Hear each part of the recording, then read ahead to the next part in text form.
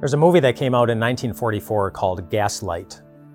It's back in the days when the lights that we would use in our homes, they were controlled by a gas, by the amount of gas that was there to fuel the light. And in the movie, there's a husband and a wife. And the husband tries to manipulate the wife, tries to make her think that she's going crazy. And the way that he does this is that he very subtly, gradually, over a longer period of time, he removes just a little bit of gas from the light so that the light gets a little bit dimmer. And then a little bit later on, he removes a little bit more gas from the light so it becomes a little bit more dim. And later on, he removes a little bit more gas so that it becomes a little bit more dim.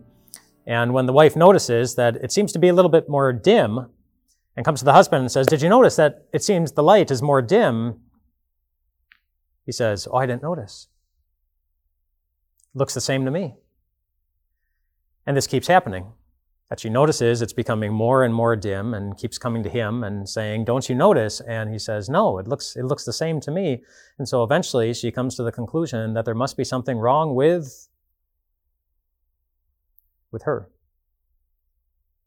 That she's the one who's broken. She's the one who's confused.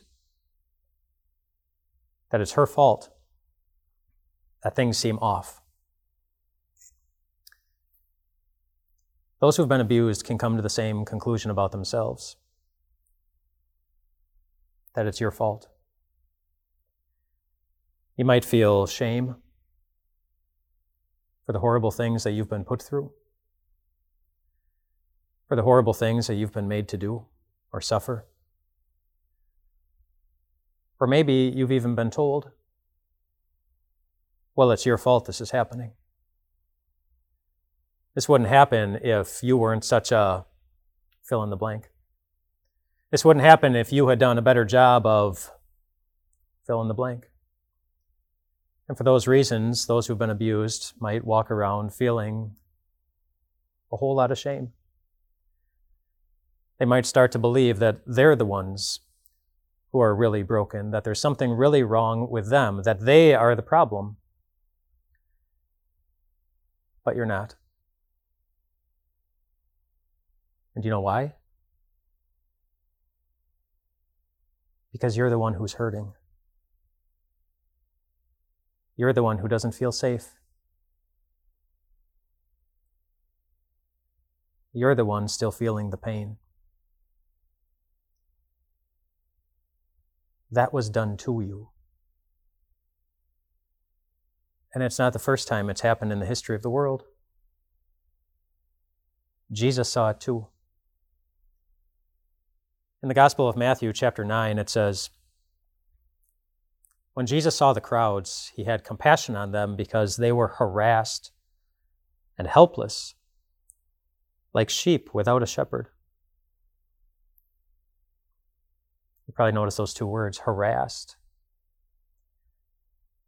Something painful happening over and over again and again, and they had no ability to stop it. Helpless. There was nothing they could do. There was no way for them to create a situation in which they were going to experience something different. And Jesus saw it. You know, if you were to watch that movie, the one from 1944, you'd be able to see so clearly, right from the beginning, exactly what was happening. Well, Jesus looks at you and he sees the same thing. He knows you've been harassed. He knows you're helpless. He knows that you've been made to believe that it's your fault. That you're not worthy of anything good from anyone. But Jesus believes you are. Because after he saw the individuals who were harassed and helpless, he did something. The Good Shepherd went to a cross where all of our real faults were forgiven. And all of the invented ones, they were among the many, many things that God promises. It's not going to stop your Heavenly Father from looking at you and seeing perfection. No faults. Perfection.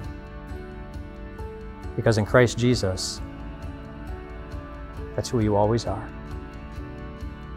No faults.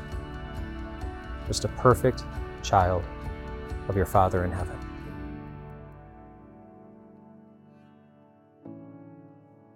If you or someone you know is suffering from abuse, please go to timeofgrace.org/abuse to find more resources and information for getting help.